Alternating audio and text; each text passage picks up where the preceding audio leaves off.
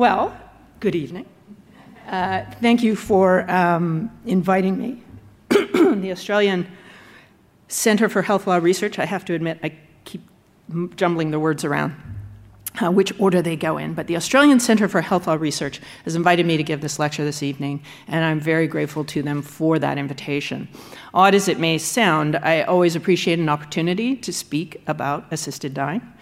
But I especially appreciate the opportunity for a conversation about assisted dying in Australia, particularly at this moment in time when it seems to be a topic of extremely lively debate here. I'm going to jump right in because I've got a lot to share with you, and I want to be sure that we have a good amount of time at the end for discussion. So my plan is to provide you with an oversight of assisted dying in Canada, past, present, and future, and then offer some reflections on the lessons for Australia that might be drawn from the Canadian experience to date. And then we can explore together anything I've left out that you're curious about, or anything that has struck you as particularly interesting that you want to pursue. So first, the past, when assisted dying was clearly illegal. In the distant past, assisted dying was prohibited by the Federal Criminal Code. Sue Rodriguez was a woman with amyotrophic lateral sclerosis, which is a degenerative neurological condition, and she challenged the prohibitions under the Canadian Charter of Rights and Freedoms. She was unsuccessful at the Supreme Court of Canada by the slimmest of margins, 5-4. And so the case was put to rest, and we had to wait and see what else would happen. Along the way, there was also a number of failed attempts to pass legislation that would have permitted some assisted dying. And there was also a special Senate committee on euthanasia and assisted suicide, but it too did not end up recommending any changes to the law. Then if we look at the middle distance past, we can see strong and increasing public support for decriminalization. There's been strong majority support for assisted dying now for decades, growing ever stronger. We can also see a growing body of evidence from permissive regimes demonstrating that the feared slippery slopes have not materialized. There were also significant new decisions from the Supreme Court of Canada on various sections of the Charter. So, for example, introducing new principles of fundamental justice and thereby opening up the possibility of new arguments being made in court, such as the argument that the prohibitions limit more people's rights than is necessary to do in order to realize the objective of protecting vulnerable persons. And finally, an expert panel of the Royal Society of Canada on end-of-life decision-making recommended the decriminalization of assisted dying. Moving closer then to the present, there were two monumental developments. First, Quebec engaged in a long consultative process, which I would note was catalyzed by physicians, and it ended with an act respecting end-of-life care, which regulated medical aid in dying as a form of health care. This legislation came into force in December 2015, and as of last July, there had already been 166 cases in Quebec. The second development, in the rest of Canada, we were following the case of Carter v. Canada through the courts. Kay Carter was a woman with spinal stenosis who made the decision that her suffering had become too much, and she asked her family to take her to Switzerland for an assisted suicide.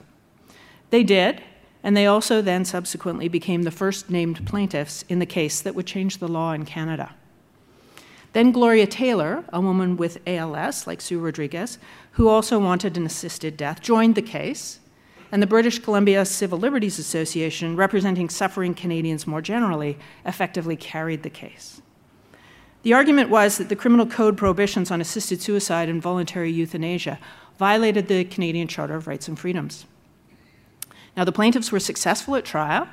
We lost on appeal, but it was only on a technical point that whether the trial judge was actually allowed to override the Supreme Court of Canada when they had already made a decision in the Rodriguez case. But then we were successful again at the Supreme Court of Canada. And the court ruled 9-0 that the criminal code prohibitions violated the Charter insofar as they prohibit physician-assisted dying for the following: a competent adult person who clearly consents to the termination of life and has a grievous and irremediable medical condition, including an illness, disease, or disability, that causes enduring suffering that is intolerable to the individual in the circumstances of his or her condition.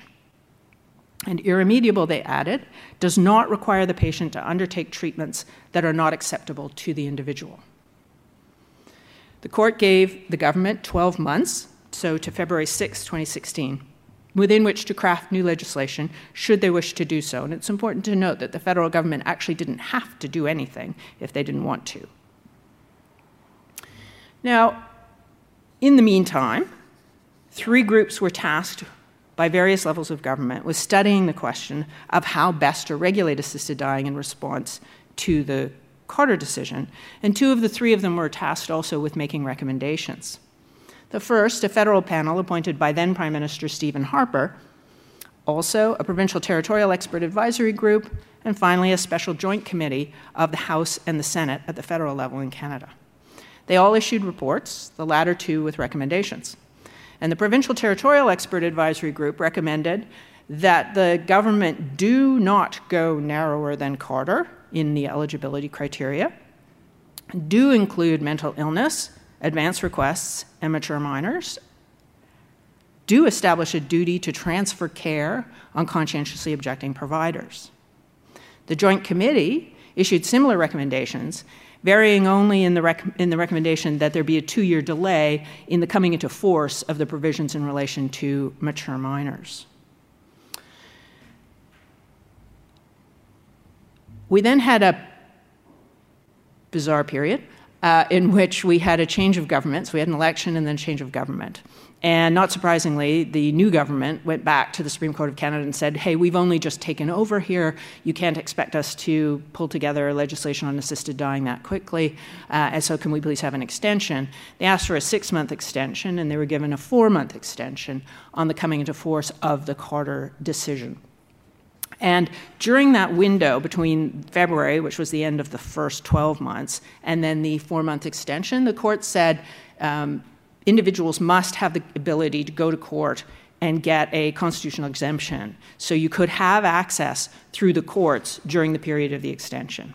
And we had about 17 of those cases go through where courts applied the Carter criteria and people were able to access assisted dying while we waited for the legislation. Now, in April, ultimately, the federal government introduced Bill C-14. And a firestorm ensued, in no small part because the government did go narrower than Carter. It did not include mature minors or advance requests, and it did not establish a duty to transfer care. Although, to be fair, that actually lies outside their jurisdiction. A furious debate ensued. Attempts were made in the House to amend the bill to make it be less restrictive. They failed. The Senate sent an amended, less restrictive bill back to the House, but the House rejected the more permissive amendments. And finally, the Senate conceded and passed the House's restrictive bill. So the legislation was passed and came into force on June 17, 2016. So here we are with a law that is narrower than that recommended by the Royal Society of Canada Expert Panel, the Provincial Territorial Expert Advisory Group, the Special Joint Committee of the House and the Senate, the amendments sought by the Senate, and I would argue narrower than that required by the substance of the Carter decision itself. So that brings us to the present. Medical assistance in dying is clearly legal in some circumstances in Canada now. So let me run over a few of the key elements of the federal legislation. Medical assistance in dying is the umbrella term that includes both voluntary euthanasia and assisted suicide. It's defined in the legislation as follows: the administering by a medical practitioner or nurse practitioner of a substance to a person at their request that causes their death, so you would know that as voluntary euthanasia, and also the prescribing or providing by a medical practitioner or nurse practitioner of a substance to a person at their request so that they may self-administer the substance and doing so cause their own death. Now, recognizing the scarcity of physicians in Canada, particularly in rural and remote communities, as well as the competencies and the accountabilities of nurse practitioners, both physicians and nurse practitioners are allowed to provide medical assistance in dying in Canada. According to the new legislation, only those who meet the following criteria can have access to medical assistance in dying. So patients must be eligible for health services funded by the government in Canada, or they would be but for a minimum period of residence or a waiting period. So that's to avoid what's colloquially known as death tourism.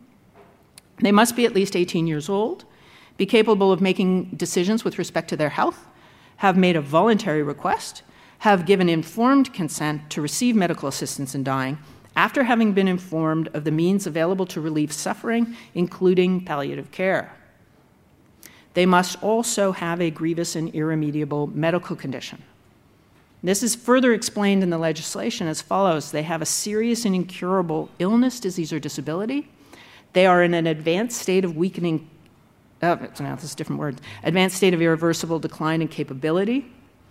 That illness, disease, or disability, or that state of decline causes them enduring physical or psychological suffering that is intolerable to them and that cannot be relieved under conditions that they consider acceptable, and that their natural death become reasonably foreseeable, taking into account all of their medical circumstances without a prognosis necessarily having been made as to the specific length of time that they have remaining. So turning now from the eligibility criteria to some key procedural safeguards. There must be a 10-day waiting period between the day the first request was signed and the day medical assistance in dying is provided, unless death or the loss of capacity is imminent. And the patient must be given the opportunity to withdraw consent, and indeed must explicitly reconfirm the consent immediately before medical assistance in dying is provided. Conscience was, of course, the subject of enormous debate in relation to the legislation. The legislation itself says the following. It says, nothing in this legislation affects the Charter guarantee of freedom of conscience and religion, and nothing compels an individual to provide or assist in providing medical assistance in dying. And basically, this is all the federal government had the jurisdiction to do, because this issue it actually rests with the provinces and territories. So they've been left to regulate the conscience issue, and they're creating quite a controversial patchwork as we speak. The legislation also establishes the foundation for retrospective oversight. Providers have a duty to file information on every written request for medical assistance in dying. This is not yet in force because the paperwork, the system hasn't been set up. And the legislation also imposes some obligations on the Minister of Health, as she must make regulations about the provision, collection, and analysis and reporting of data. And after consultation with the provinces and territories, she has to establish guidelines on information to be included on death certificates so that we can track. The legislation also provides that the Ministers of Justice and Health must, by December 17th, initiate independent reviews relating to mature minors, so those are individuals under the age of majority who nonetheless have decision-making capacity. Also requests made in advance of loss of capacity, so for example, someone upon the diagnosis of Alzheimer's disease, and requests where mental illness is the sole underlying medical condition. And no more than 2 years after the initiation of these reviews, these reports with their recommendations must be presented to both houses of Parliament. Finally, while not in the legislation itself, the federal government has also promised to increase support for palliative and end-of-life care and to work with the provinces and territories to establish a pan-Canadian system of access.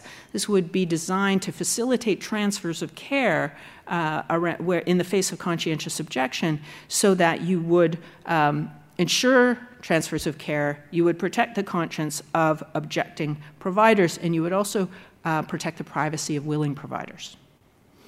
So that's where we are from a legal perspective today. Now you might be wondering what comes next.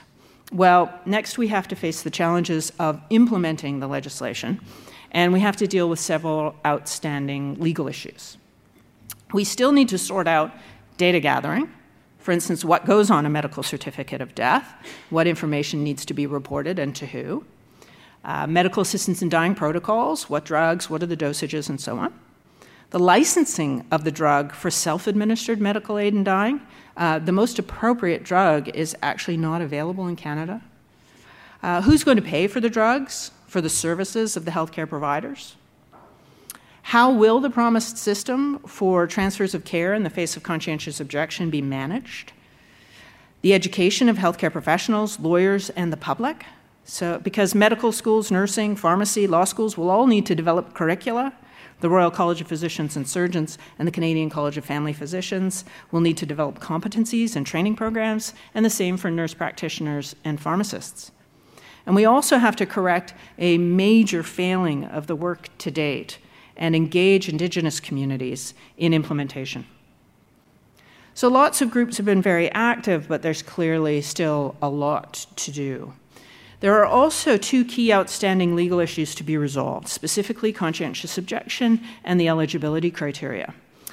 First, we're going to have to get clear on whether healthcare providers have a legal obligation to inform patients about medical aid in dying, to transfer care to a provider who is willing to conduct an assessment, and if the patient is eligible, provide medical assistance in dying, and or arrange an effective referral. We're going to have to figure out whether publicly funded healthcare institutions have a legal duty to transfer patients or allow the provision of medical assistance in dying within their walls, or indeed provide it themselves inside the institution. The battlegrounds for these issues are going to be the health professional regulatory bodies revising their guidelines, the provincial territorial governments deciding whether to introduce legislation to create statutory obligations for providers, and whether to insist upon the provision by institutions through, for instance, their memoranda of understanding with the government. Ensuring access to medical assistance in dying may be made a condition of the transfer of federal funds that are currently the subject of heated debate, heated discussion in our health accord negotiations. And of course, litigation has actually already started as the Ontario College of Physicians and Surgeons have guidelines requiring effective referral, and these are being challenged by a consortium of religious providers. And patients too may litigate if it turns out that access is being severely hampered by the exercise of freedom of conscience by individuals or institutions, and recent news reports certainly suggest that this is happening, although we don't have good data yet. The second major outstanding legal issue concerns the eligibility criteria. The government chose to exclude mature minors, requests made in advance of a loss of capacity, and it thinks it excluded individuals whose sole condition is a mental illness. They also baked some exclusions into the legislation by saying that medical assistance in dying is only available to those whose conditions are incurable, who are in an advanced state of irreversible decline in capability, and whose natural death has become reasonably foreseeable. Now, there will be workarounds for some of the still to be determined issues, specifically, for instance, advance requests made by individuals with Alzheimer's disease. We will see those who can, where provincial territorial legislation allows, refuse food and water, oral food and water through advance directives. Others will seek medical assistance in dying or commit suicide without any assistance earlier than they otherwise would desire to die, but before they lose capacity. There will also be workarounds for the issues with no planned review. Individuals will commit suicide without assistance. Those with money will travel to Switzerland. Some will request and be given palliative sedation. That is deep and continuous sedation paired with a refusal of artificial hydration and nutrition. Others, as we have already seen in Quebec, will stop eating for long enough to get close enough to death to qualify, or to make death certain enough that they qualify for medical assistance in dying. There will be battlegrounds as well. Specifically, over the next 2.5 years, there will be these independent reviews of the exclusion of mature minors, advance requests, and mental illness as a sole underlying condition. So advocates on all sides of these issues will attempt to persuade the panels and then ultimately Parliament to ensure that the legislation reflects their position on those issues. And then if any of those three exclusions remain in the legislation after the review process, there will, without a doubt, be charter challenges launched on the grounds that the exclusions are discriminatory, for example, on the basis of age or mental disability, and that they violate the right to life, liberty, and security of the person. There is already a charter challenge being made to some of the exclusions that are not subject to independent reviews, specifically to the requirements that the patient's condition be incurable, patient must be in an advanced state of irreversible decline in capability, and their natural death must have become reasonably foreseeable. So contrast the Supreme Court of Canada declaration that I showed you earlier with the provisions of the federal legislation that I also showed you. There is no incurable in the Carter Declaration. There is no advanced state of irreversible decline in capability in the Carter Declaration. There is no reasonably foreseeable in the Carter Declaration. So included in the Carter Declaration, and as will be argued, required by the Charter, but excluded by the legislation, are the following. Someone who's had 2 unsuccessful rounds of chemo refusing a third, not incurable. A traumatic injury 5 years ago, no degeneration. Chronic obstructive pulmonary disease, death is too uncertain, it's very unpredictable. Parkinson's, ALS, MS, Huntington's, when death is too far off. And even Kay Carter, who the decision was named after, Carter v. Canada, if she was 60 instead of 89, death would be too far off and she wouldn't have access. So the Charter challenge is being brought by Julia Lamb, who's a young woman with a progressive neurodegenerative condition, and the BC Civil Liberties Association, again on behalf of many others, and they're all represented by the same legal team that worked together on Carter. This challenge will focus on the light blue circle, those people who the Supreme Court of Canada said in Carter must not be prevented from having access to medical assistance in dying, but who will not have access under the legislation. And with that, I'd offer a few final reflections on the Canadian experience before trying to pull some lessons out for Australia. First, much has been accomplished. The majority of those who are likely to ultimately desire medical assistance in dying are included in the legislation. Approximately 400 people have been able to access medical assistance in dying to date.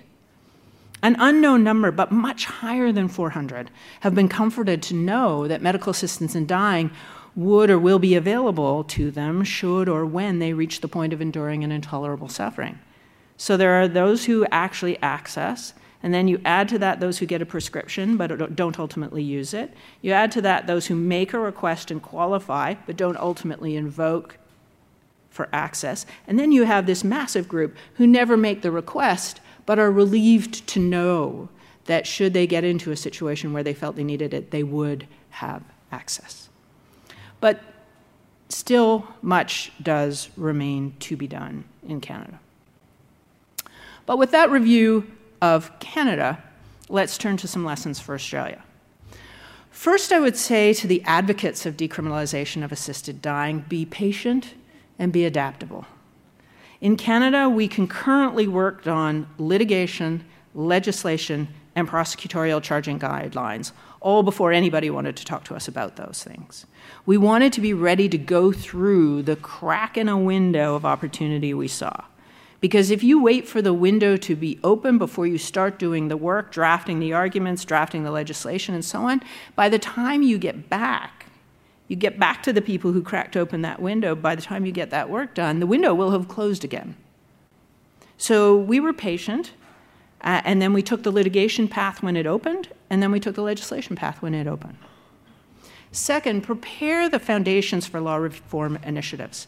It was essential to our success in Carter that we were able to access robust empirical evidence on the experience with assisted dying around the world, as well as well-developed legal and ethical arguments about why assisted dying should be decriminalized.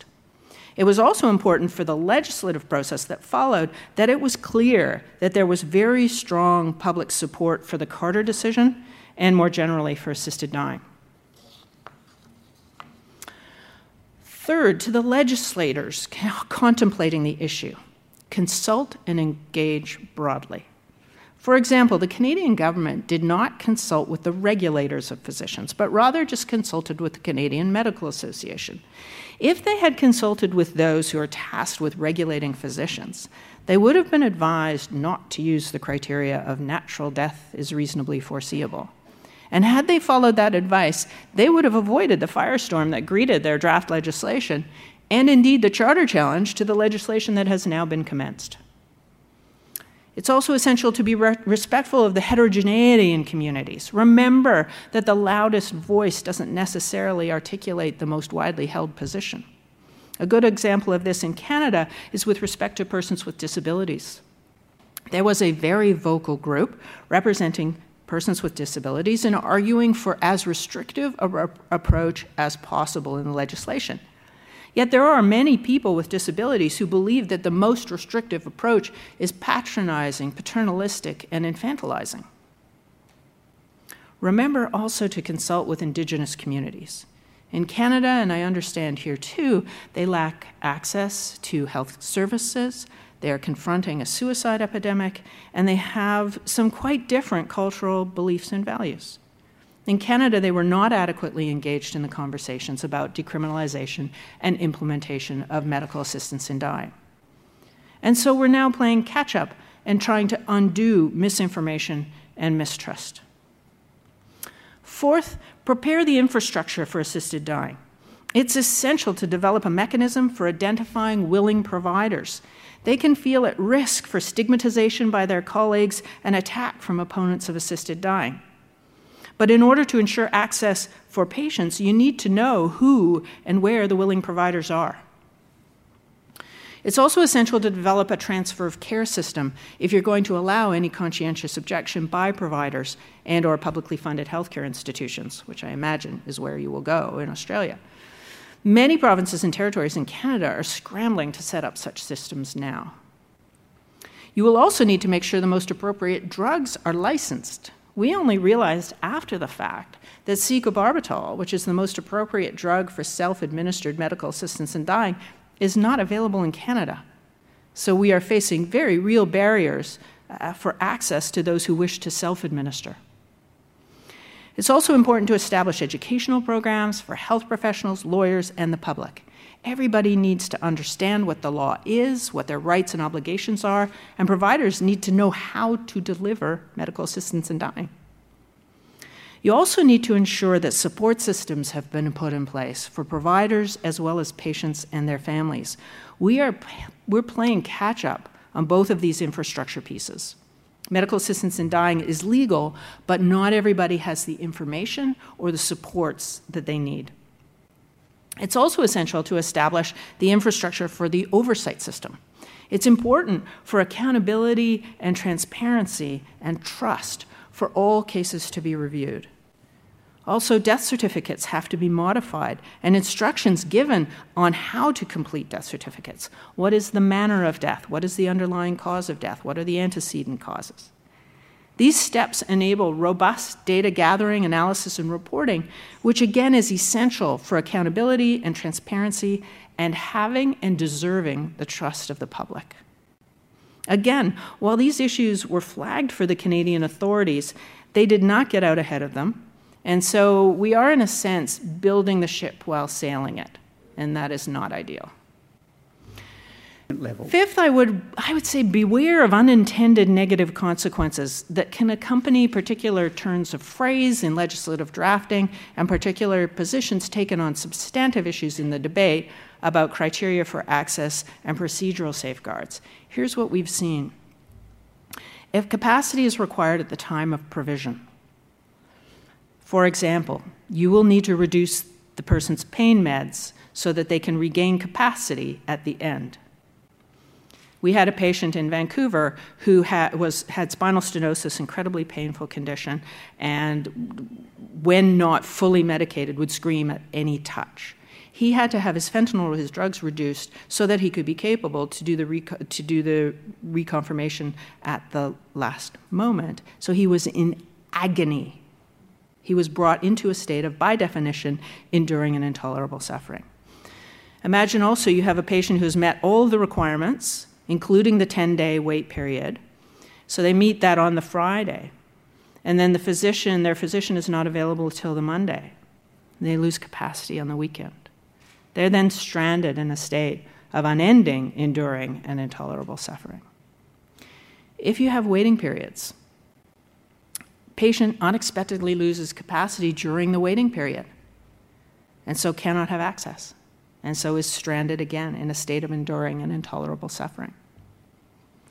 If you limit access to reasonably foreseeable or terminal or end of life, a patient with a degenerative neurological condition whose death is not close enough may feel compelled to do what's called VSED. It's common enough it has an acronym. It's voluntary stopping of eating and drinking to get close enough to qualify. And we had a man in Quebec who starved himself for 53 days and stopped drinking for 8 days in order to be close enough so that he could be considered at the end of life, which is the Quebec criteria, and qualify for medical assistance in dying. And if you allow providers and institutions to opt out, you can be abandoning patients in a really dramatic way. Picture a patient who has lived in an institution for 3 years. All their friends, all their supports are there. And they are then transferred, because the institution objects, they're transferred to another facility to die among strangers. Also, picture a patient who is fragile and suffering extreme pain on movement. He is taken by ambulance 2 hours away to another facility in agony all the way there, so that the transfer can be effected, so that the medical assistance in dying can be provided in an institution that is willing to provide. Such cruel consequences are profoundly troubling, and they're all avoidable.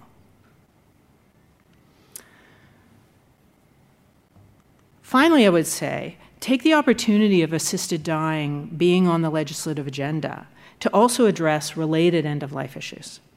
The Canadian legislation only deals with medical assistance in dying. We did not do this. We did not resolve these issues.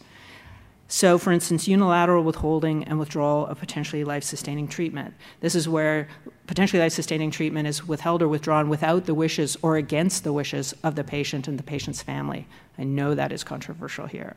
It's not settled law. Palliative sedation.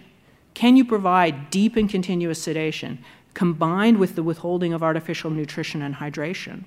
For instance, for a patient with a neurodegenerative condition who's not expected to die for years, but whose suffering has become enduring and intolerable.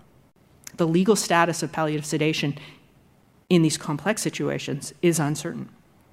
And VSED, voluntary stopping of eating and drinking. Can patients stop eating and drinking until death? Can they refuse not only artificial hydration and nutrition, which they can, but also oral feeding through an advance directive? We have a case of a woman who refused oral feeding and hydration through an advance directive should she went at the point where she was stage 7 and stage Alzheimer's, and the institution she's in is insisting upon spoon feeding her. Now, the recent Victoria report recommends addressing at least some of these issues, and they're to be commended for doing so. End-of-life decision-making is best seen as a spectrum of care, and we should have clear laws about the entire spectrum so that we can best care for all patients at the end of life. We do not, you do not. Yet both of our countries can and should. So those are some of the lessons that I bring from across that very big pond. And with that, I will turn the floor over to you for questions and discussion. And I won't be able to see you. So.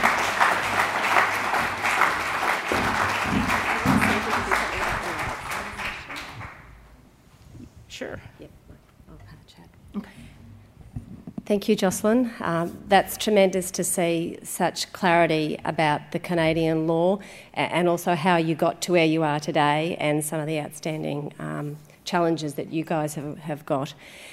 We've got plenty of time now for questions from the floor. Might see if we can do something about the lights. Is that a possibility? So we can see people from the floor? Anyway, I'll leave that with you. So if you do have a question, could you put your hand up, please, and then say your name and where you're from? Thank you. So, gentleman there, and there are 2 roving mics. Thank you. My name's Trevor Bell. I'm from the Secular Party, and just thinking about the opponents to reform, and you briefly mentioned religious groups, and I'm just wondering, I suspect that they were major opponents to the reform. Is that the case? And were there any other groups that were particularly against reform? Sure, yeah. So religious groups are I would say, the principal objectors to medical assistance in dying now. It used to be broader because there was also a group who objected on the grounds of concerns about slippery slopes. But the evidence for slippery slopes has just been debunked, and it was tested in court. The trial decision had all that evidence in front of it, and she said there is no evidence of slippery slope. So what you're left with is religious groups in particular. You also had a vocal group representing persons with disabilities who still believed in the slippery slope, but also not necessarily slippery slope, but were concerned about abandonment and concerned about messaging. So that if you suggest that somebody, if you allow people to say, my life is no longer worth living because I have these severe disabilities, what does that say to people who are choosing to live with severe disability? And I'm sympathetic to that argument. I just don't think that the way you respond to it is by not allowing medical assistance in dying. A hugely important difference between Canada and Australia in relation to this, though, is that the government didn't have any choice. So the court said the prohibition is unconstitutional. So it wasn't as if they could just go back in and pass a law that said, yes, it is. We were prohibiting it all over again. Now, what they did was they did something a little narrower than Carter, but there was no debate about whether we're going to have medical assistance in dying. The debate was about how we're going to do it. And so those groups couldn't mobilize and make us not have it. I think that would be the best way to distinguish.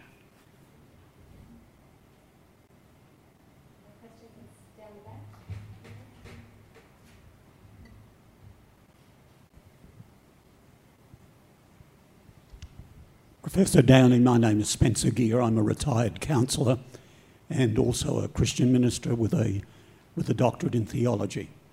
All right? Firstly, I've got a few issues to raise with you. I really appreciated what you presented of Canada. Some of my study has been in British Columbia, but it seems as though you've given a very one-sided view. I don't hear you saying these are the problems with euthanasia. See, one of the fundamentals is, even if you use a modern view of the Hippocratic Oath, I will give no deadly medicine to anyone if asked, nor suggest any such counsel. It violates a fundamental of the Hippocratic Oath. But also, you haven't given me a transcendent standard for determining what's right or wrong when it comes to end-of-life decisions. And as a result, we see all of the information you've given about human reason and how it comes to a conclusion. But I have a personal investment. After 34 years of counselling and as a counselling manager, you've given me a new reason that I should speak to my counselees.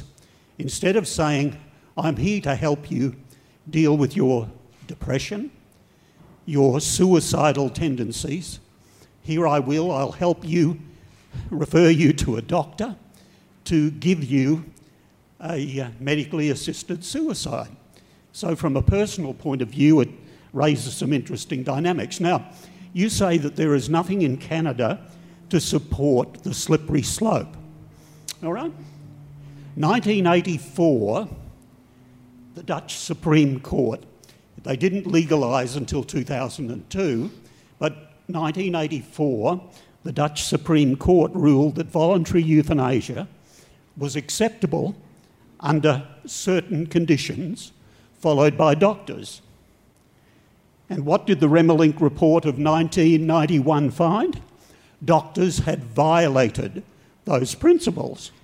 Now, slippery slope. 2002, Holland legalised euthanasia for those who were competent and conscious, had repeatedly asked for it, and were suffering incurably. Secondly, although Belgium had legalised the same year and into 2003, in 2014 the Belgian Parliament passed a bill that allows the euthanizing of children, no matter how young, so long as they have terminally ill or they are terminally ill. In Holland, there's a limit. They must be over 12 years of age. But in Holland today, it's accepted that people who are suffering unbearably from mental illness can be killed. And fourthly, I don't know whether any of you read the Reuters news report from just a week ago here in Brisbane. What did it say in October 12, 2016? The Dutch government intends to draft a law that would legalise assisted suicide for people who feel that they have, quote, completed life, but are not necessarily terminally ill. It said a week ago, Health Minister Edith Schippers. Sorry, Right. I think I have to interrupt because I think there were a lot of hands, and so you've but put a lot on the table. You say there is no slippery slope. There is, Right. and I have provided you with evidence. Okay, so lots to respond here. I'll respond to as much as I can, and we can also allow some other questions to come forward, and we can come back if we get through that.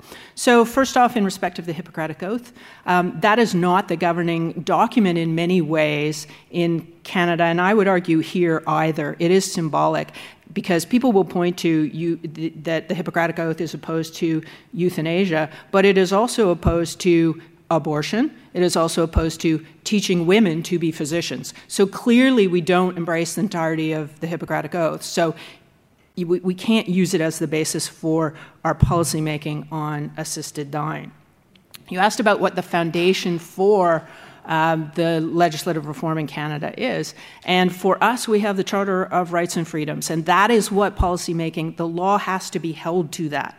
And so we have the right to equal protection of the law, equality, and this was a violation of that because persons without disability can commit suicide. Those with disability cannot end their own lives, and that was a part of the equality analysis. We also have the right to life, liberty, and security of the person, and the prohibition on assisted dying was found to violate that right. So we have a rights-based foundation against which all legislation must be, to which it must all be held, and the legislation, the prohibition, was found to violate that. From a philosophical perspective, we are grounded in the concept of autonomy. That's what informs the interpretation of liberty and security of the person. That's the philosophical foundation. Liberal individualism, in many ways, is the foundation of the Charter, and so that takes you to allowing some assisted dying in those circumstances where you can still protect the vulnerable, but you can allow capable individuals to have the choice at the end of life. The slippery slope evidence, what I would say is people have to be very, very careful in what they read and what they believe.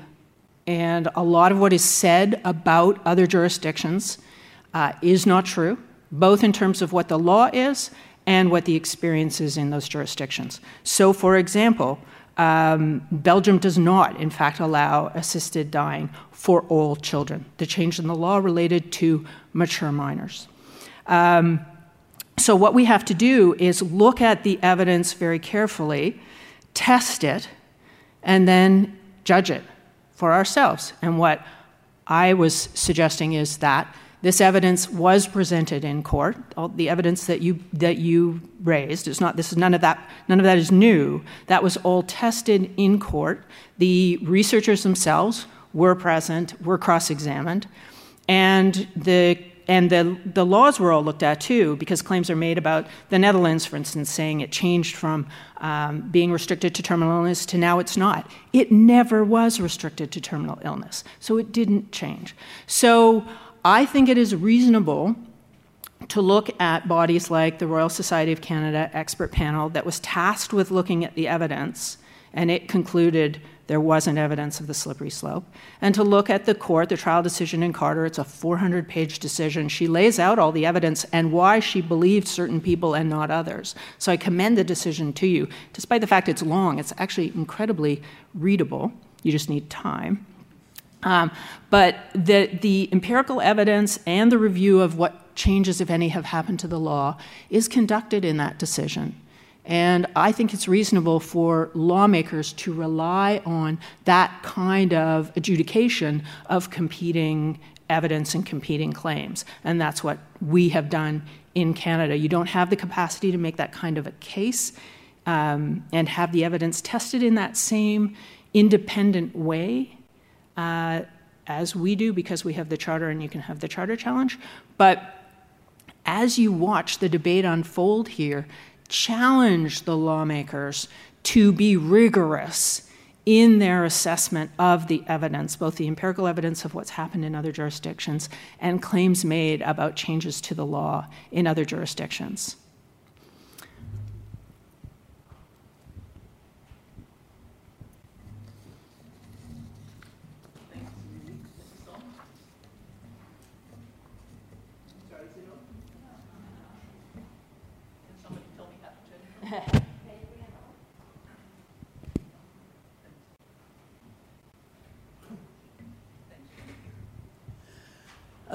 Colleen Cartwright. Jocelyn, thank you. I wrote down about 10 things I wanted to ask you about, but I promise I won't do that.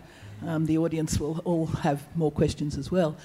Just from the last comment, I would just like to say about before I ask you my question, about the Hippocratic Oath. We're not actually quite sure who Hippocrates was back in ancient Greece. I think there were about 4 or 5 physicians called Hippocrates. But in fact, doctors don't take that oath anymore because among the things that it said was that you should never tell your patient what's wrong with them, and no doctor should ever perform surgery. Leave that to those whose job it is, and at that time it was the barber. So there are many things in the Hippocratic Oath, of course, that have changed over time, and as I said, it's not even said in medical graduations anymore. But one of the important things, I think, which you raised about the woman who is being spoon-fed. I'm just wondering how much people understand about what happens when a person enters their dying, even at some point, for example, advanced dementia, when a person loses the swallowing reflex, which is an indication that they are entering their dying with advanced dementia. It's the hardest thing for families to understand.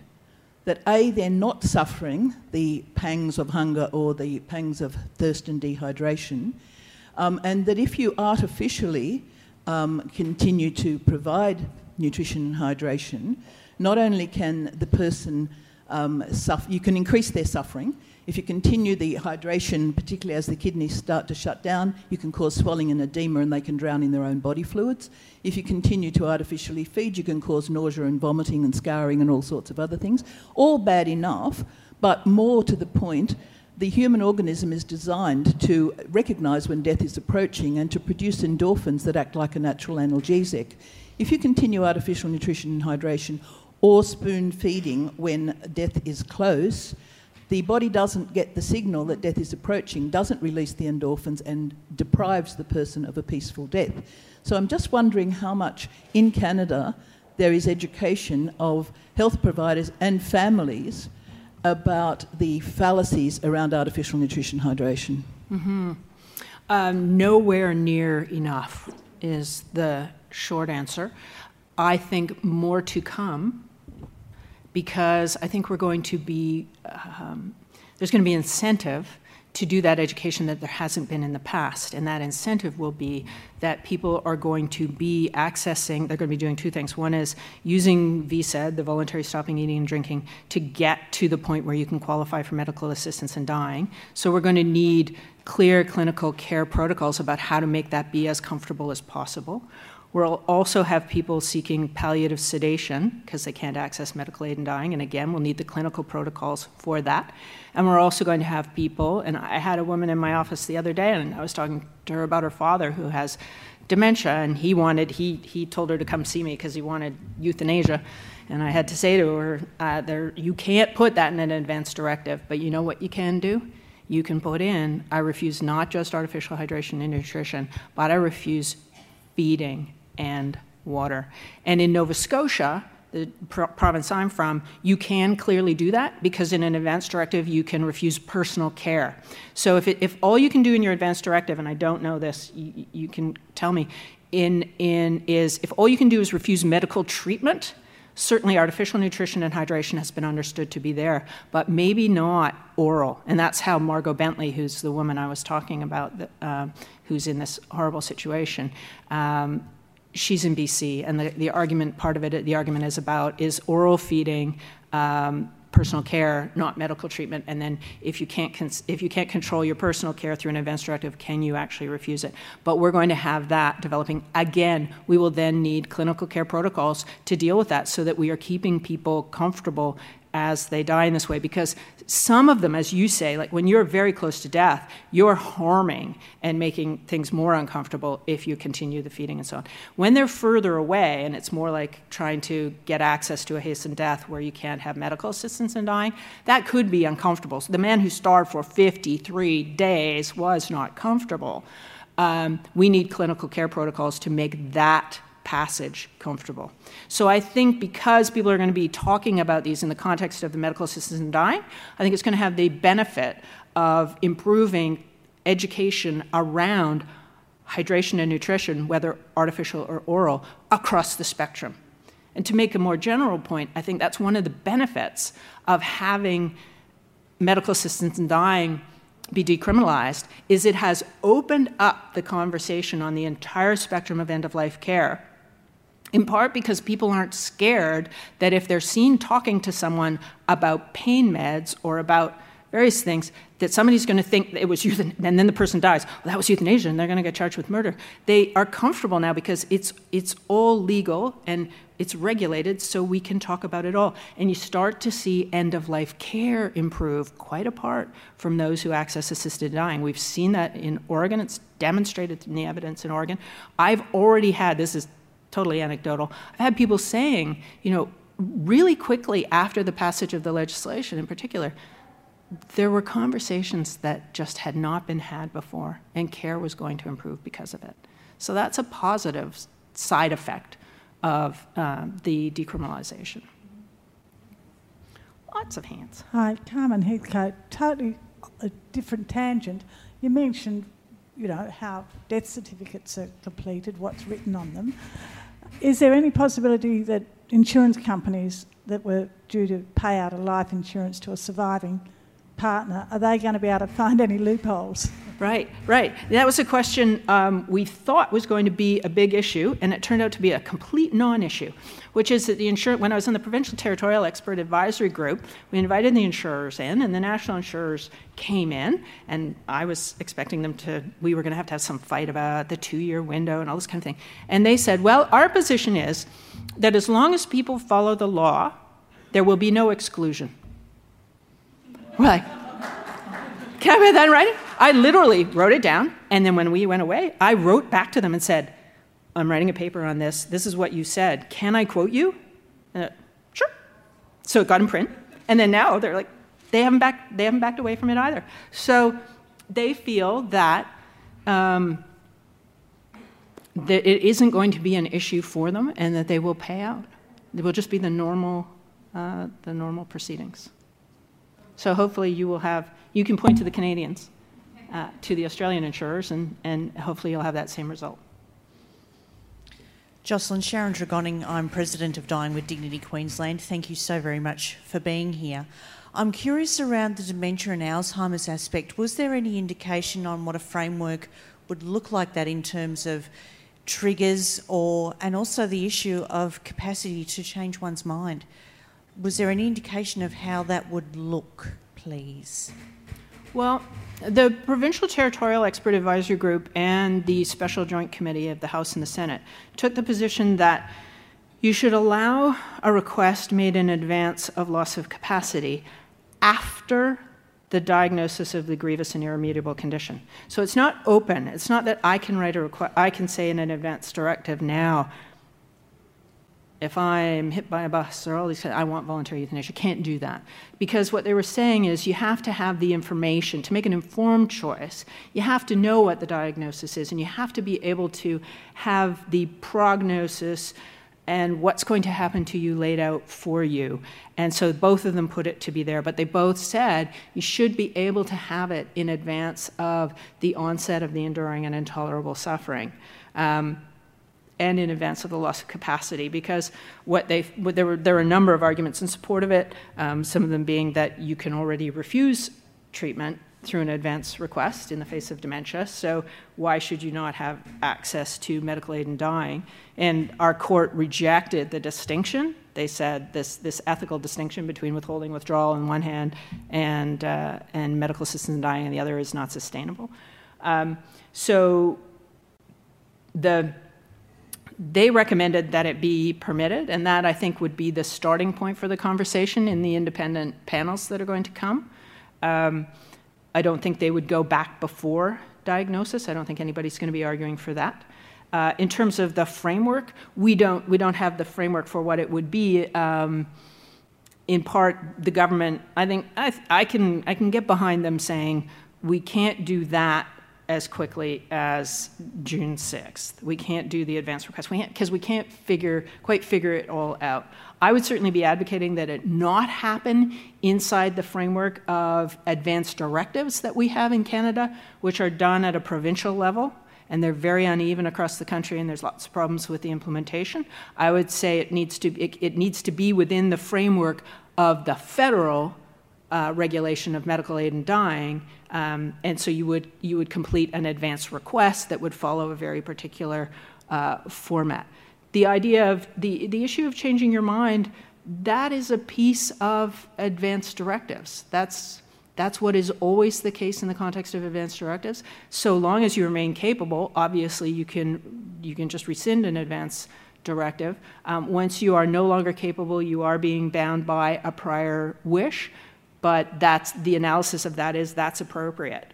That we've chosen in society to say who should judge. Well, when somebody's incapable, their prior express wishes are what should determine what happens to them, and the argument is so the same should go for medical assistance in dying.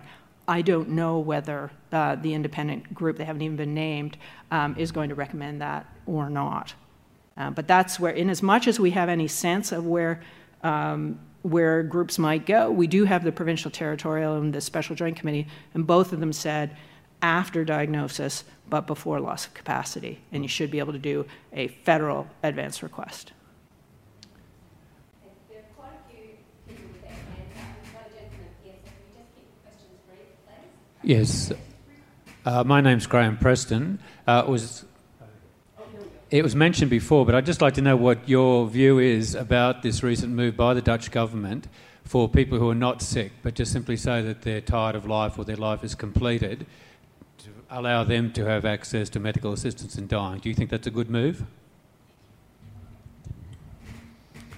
I wouldn't be advocating for that in Canada, and I wouldn't be setting myself up to judge what the Dutch should do. Because I think we have to recognize that these decisions are made in the context of a value system in a particular country.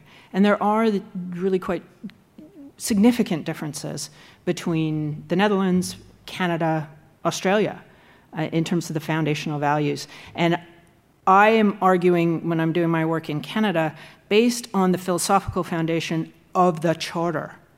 And that was the argument we made in the Royal Society report, which was, because there's lots of different values you could look to and lots of different values you could ground your position on whether you should be allowed to have that, for instance, or not. And what we decided was we should use the values that are our constitutional values, and that is a reasonable basis for policymaking. So your laws should reflect your constitutional values. And I think you would find that the values in Dutch society are different.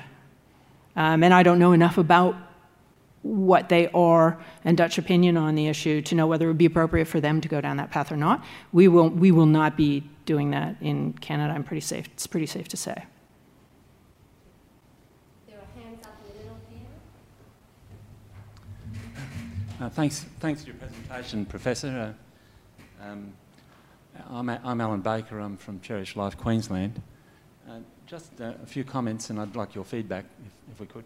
Could we keep the comments very short, please, and get to the question, because there's still other people with questions. Yeah, I appreciate that.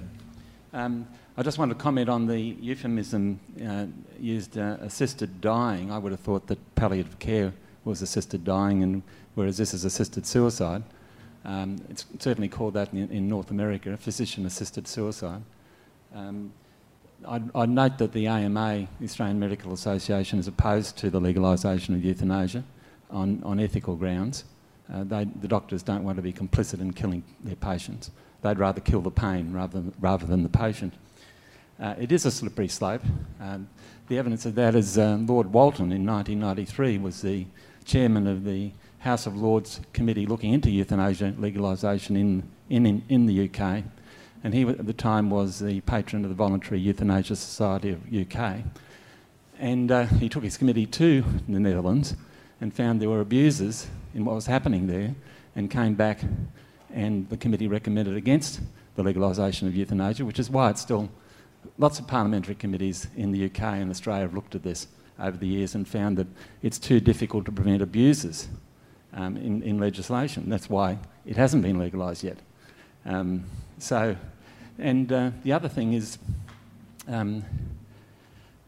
there has been, the evidence is there that what started off as voluntary euthanasia in the Netherlands has become involuntary and non-voluntary.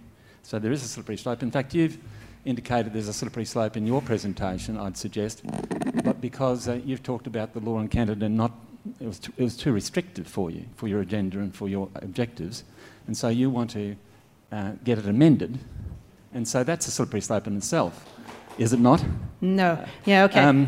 My last point is, you mentioned that it's cruel to take patients out of palliative sedation in order to get them to give the last-minute consent to euthanasia, to their euthanasia request. So why do it? Why not leave them in palliative sedation? Right. Thank you. Can we have opportunity for Jocelyn to respond? Thank you. Okay, so lots of things here. The expression you can't always, don't kill the patient, kill the pain, you can't always kill the pain is one thing. And the second is it's not all about pain.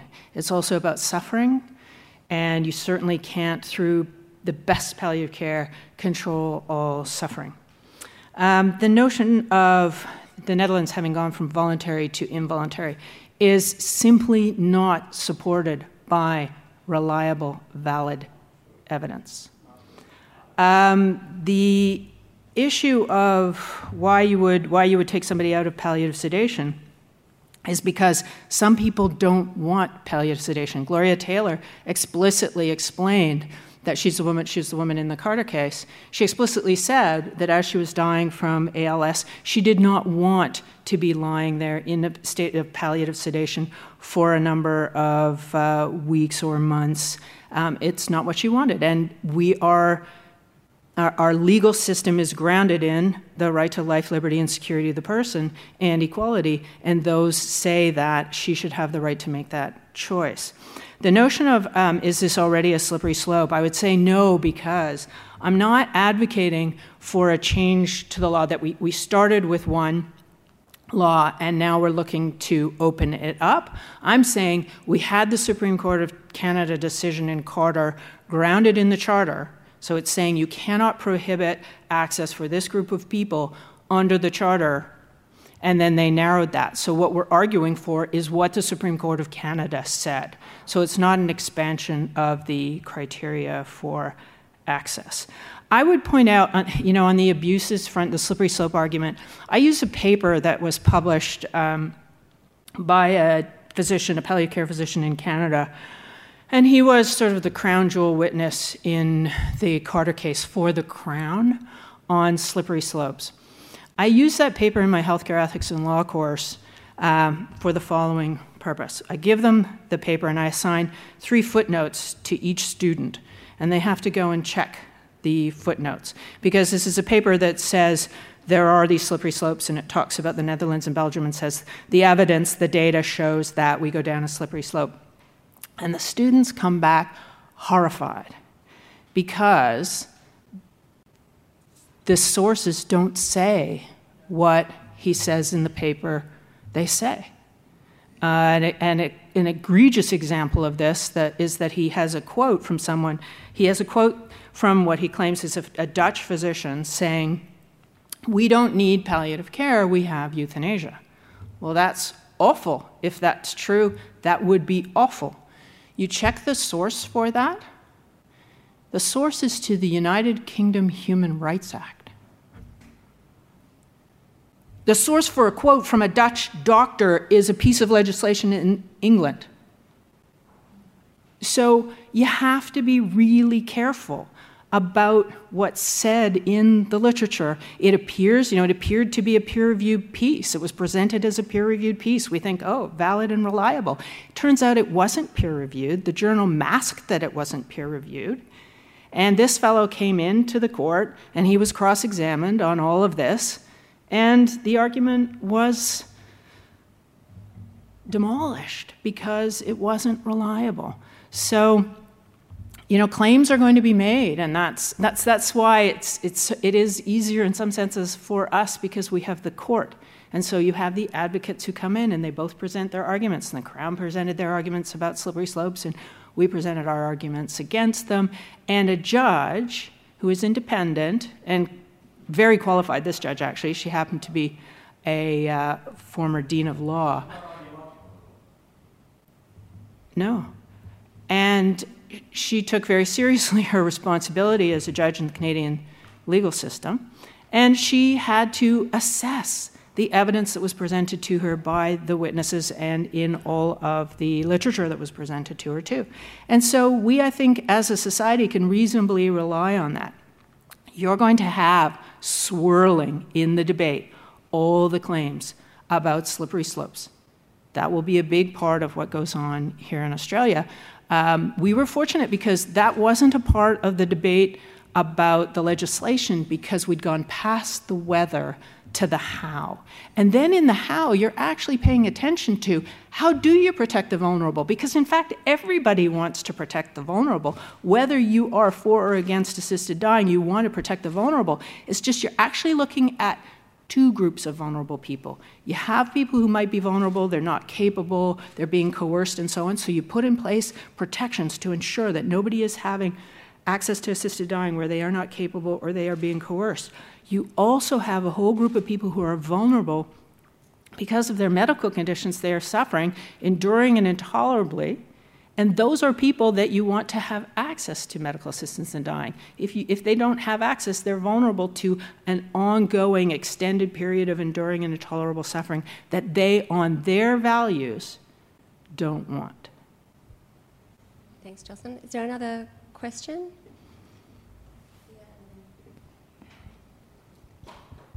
My name's Helen. I'm a consumer of health rather than knowledgeable in health. I was particularly interested in your comments about the heterogeneity of communities and taking notice of that, and also your comments about Indigenous people being included. And I guess I'd really like you to perhaps expand a bit more on how you see general consumers contributing to this discussion in a meaningful way. So as you are earlier in a process, you actually have the opportunity, I think, to do that in some ways a better way than we did in the context of our federal legislation, because it was a court case and consumers don't have, they're the plaintiffs, but they don't have part in the evidence giving in the sense. What I would point to is what happened in Quebec, because that preceded Cotter and our federal criminal code. And what they did was they did a massive amount of consulting around the province and so anybody and everybody who wanted to participate did, and it was the largest response rate to a consultation that they had ever seen. And as a result, their legislation had an extraordinary amount of support across the board because people felt that they had been heard. And it's always really important, too, to remember, because somebody doesn't do what I argued for doesn't mean I wasn't heard. It means I wasn't persuasive, but it doesn't mean I wasn't heard. So I think you can do consultations like what they have a process like what they had in Quebec. And, for us, we will be having these subsequent reviews, and various groups and individuals will be definitely playing a part in those conversations. So I think it's about get educated, go to the website, endoflifequt.edu.au, and then engage. And push your parliamentarians to give you opportunities to engage. I saw the Victoria report, and I can't remember off the top of my head whether that was, I know they did a tour, right, because they came to Canada and I actually met with them, but I don't know whether they've yet done the public consultation aspect, or whether if you're here, whether the Queensland group will actually do that, but point your politicians to the Quebec process.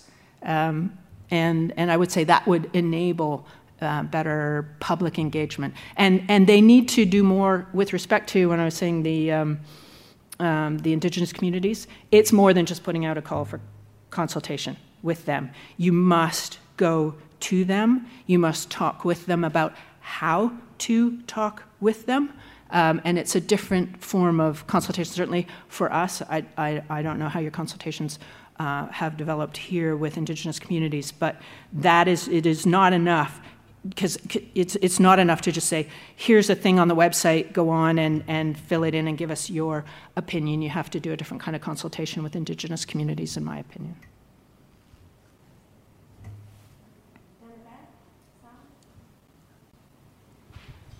Hi, Sandy Deans. I sit on an ethics committee, but from a personal point of view, I think the sooner we get the sensationalism out of it, and there are people who have sat beside someone who has been their partner for 40 years, an intelligent human being who has only a certain length of time to live. You know that. You don't have to be a doctor to know that. And for the last 2 years, all they want to do is to shorten death.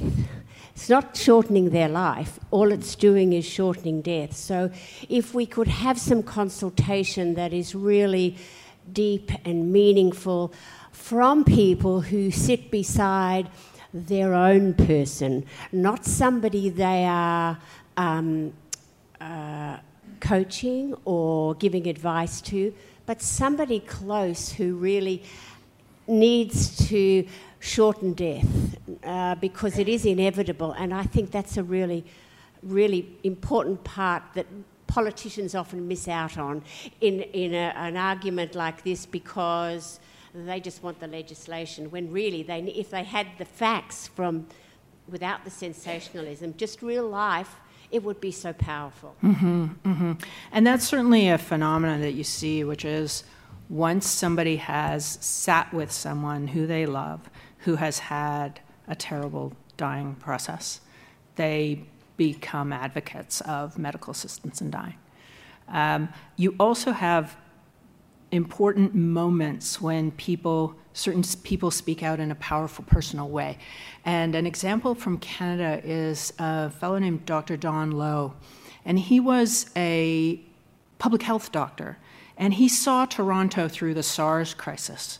And he was this figure for us of stability and calm and thoughtful, careful movement through a crisis.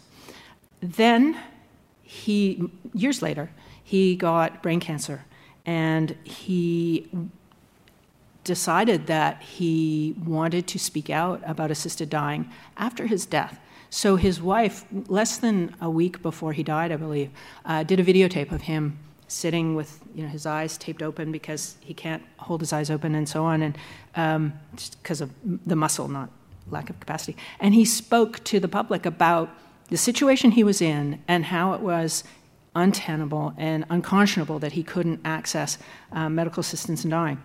And right after he died, that was released, and it had this profound effect on doctors. Because I remember somebody phoned me, and a doc phoned me and said, I've been supportive of assisted dying. I have never said so publicly, because in part within the medical profession, there is a shutting down of physicians speaking out in support of medical assistance in dying, and they don't want to be shunned. And he said, Don Lowe was a mentor to me, and I now feel a personal obligation to him to speak up. And he then became active in the movement around decriminalization. And it's those very personal, it's either that you are literally at the bedside, or somehow through a video you are touched by the person. So people were touched by Don Lowe. People were touched by Lucretia Seals. People were touched in the US by Brittany Maynard. We react to the personal story because we then can understand the suffering. It's not abstract. So I thank you for that. And I think we've got time for just one final question. The gentleman on the side there, Penny. Hello, thank you for your talk. My name's Peter Mitchell. I'm working here at QUT. You mentioned that there was some potential adverse outcomes for some patients due to the ability of institutions and physicians being able to opt out of providing medical assistance in dying. Have your group identified any alternatives to that? Yeah. So the Provincial Territorial Expert Advisory Group recommended that with respect to providers, that you would have a care pathway. And that is that, and this is what we do in Nova Scotia. So a physician who objects calls this one central number, and then the person there takes care of a transfer of care to a willing provider. They know who the willing providers are, and they arrange for that transfer of care. That seems to be working. So physicians are traveling around the province in order to help. We're a small province. So so the physicians will go to the patient. Now, when you have an institution that's objecting, that's a different problem. And the Provincial Territorial Expert Advisory Group, what we said was, if it's a transfer that is acceptable to the patient, then you should let the institution do that. So an example we were imagining is somebody's actually coming into hospital in order to have this. They've wanted to have their dying process at home, but they want the final medical assistance in dying to be in hospital. Well, that's fine if a hospital says we don't want to take those. We've made arrangements with the hospital, a block away that you go in there. Fine. But the group said that where it would require a serious dislocation of the patient from their social structure, their supports and so on, like so the example I gave of somebody's been living somewhere for 3 years, or where it's not possible to transfer them without significant pain and suffering, that the institution should be compelled to allow it to happen within their walls. So that's the position that group took to recommend. We are seeing a whole range of responses from provincial territorial governments to this issue. Some of them are sort of wanting to just pretend it's not a problem. Others are taking a more active stand. Nova Scotia has only one institution which might even express a resistance, and they haven't yet, so we're not sure what's going to happen. Other places have more of a problem and are not dealing with it, or are going to take the position that institutions, publicly funded institutions, cannot opt out. That is going to be, I think, a source of enormous debate in the coming months in Canada as we see how much of a problem it is. If it's acute, and people like what we had the other day in Vancouver, where you had a man who's at St. Paul's, a Catholic institution, they won't do it, so he's transferred to Vancouver General, and he's actually the case I told you where the fentanyl was reduced. Well, they reduced the fentanyl so that he would be capable, and the ambulance was delayed, and it took 3 hours for him to get over to the other hospital in excruciating pain because of that. When people hear that story, they're, no, that cannot be. So I think as we see what it means in practice, we will then have to respond and find the appropriate way of responding. We'll also probably have charter challenges, because if publicly funded institutions are forced to allow it to happen, the Catholic hospitals in particular, may launch a charter challenge. They would be, I think, arguing, pushing a rock uphill. I don't think the court would actually find that they have that. But we would probably see litigation started.